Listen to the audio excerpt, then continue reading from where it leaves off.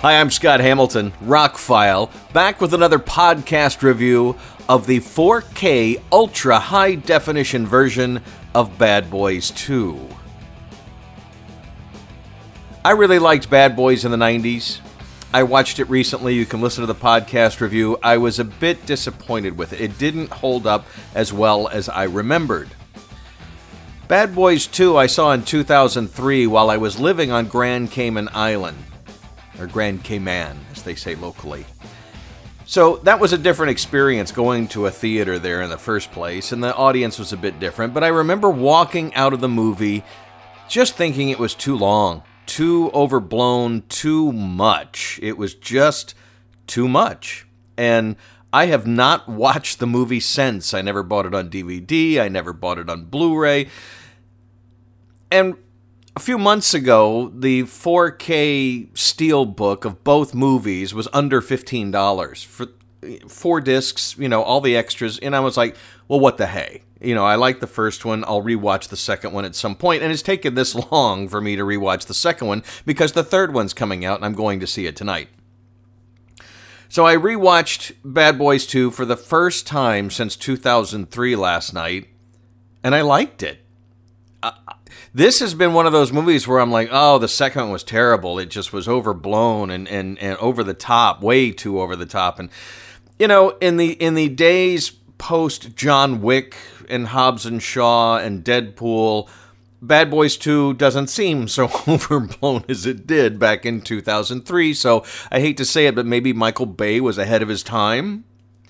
It's still too choppy. His version of making exciting kinetic action on film is a bit too choppy, too many quick cuts, too many quick edits, too much shaky cam. If he would just show a hair of restraint, I think I tried to watch his latest Netflix movie, and I will get back to it, but in the first 20 minutes, I just felt pummeled by the movie. Flashbacks, flash forwards, flashbacks on flashbacks, all during a car chase that's incredibly heavily edited. I have become a better film watcher, and I like fight scenes and action scenes to pull back the camera a little bit and show me the action. Don't do a close-up of a wheel. Don't do a close-up of a punch. Pull back and let me see the actors and the stuntmen doing their thing. And that's what's great about the John Wick movies. They pull the camera back and let you see Keanu kick some serious ass. But that being said, while both of the first Bad Boys movies have a little problem with plot, they tend to get a little off. You watch the movies for Will Smith and Martin Lawrence. I mean, their chemistry cannot be denied. The two actors do a great job playing off each other. It's like they've been friends for a long time. It's like they chafe at each other, yet they still love each other. That is totally a believable relationship in these over-the-top movies. And really good actor played the bad guy in the first movie, but he didn't get to do, he wasn't twirling his mustache enough, I guess, or whatever. In the second movie, you've basically got two bad guys, and while they're both well played, still, they play second fiddle to our main characters, and maybe that's by intention. But just like in a James Bond movie or even in the John Wick movies, you need a bad guy that you can really, sink your teeth into and think that maybe the bad guy's going to win. Maybe. Obviously not in a James Bond movie or a John Wick movie or in a Bad Boys movie, but I never got the vibe that the main villain in this was going to triumph. He's a bad guy. He does terrible things, but it's just like he just does them. He's a bit crazy, and that's going to be his undoing, and so it was. But there is an action scene, the highway chase that everyone remembers and talks about in Bad Boys 2. It takes place less than 30 minutes into the movie and lasts 10 to 15 minutes. And most movies would be satisfied having that being the end, the denouement, the final epic end. And this is 30 minutes into a 2-hour and 26-minute movie. They almost overdid that, although it's an amazingly well choreographed scene of car carnage and gunfire, and it goes from the streets of downtown Miami to the highways, and it was interesting to see a lot of it was filmed in Deerfield Beach, which is right up the road from me, and that's quite interesting. But really, the set pieces in the movie are well done by today's standards. Again, a little too hyperkinetic, but that's Bayhem's style. And I'm not a Bay hater. I just don't think he makes great movies. He started really strong, and he's kind of been flogging things through the Transformer movies and such. But anyway, I thought the characters were even funnier. I thought what I remembered the first one being, the second one was, it is a funnier movie. More funny things happen. The whole scene in the video store could have been left out. I mean, it is funny, and it is a little bit of character development, a little bit of plot development, but that was one scene in the entire movie that was like, okay, move it along. This is, I mean, yes, it's controversial, and yes, it's kind of, it's played for laughs, but the movie would have been a tighter, more concise, seriously nail-biting experience without this stop-down to do some misunderstanding-type comedy in this video store. But anyway. Overall, I enjoyed the movie. It did not feel as long as it did when I was sitting in the theater in 2003. It felt like everything worked a little better than the first movie and better than I thought it did back in 2003.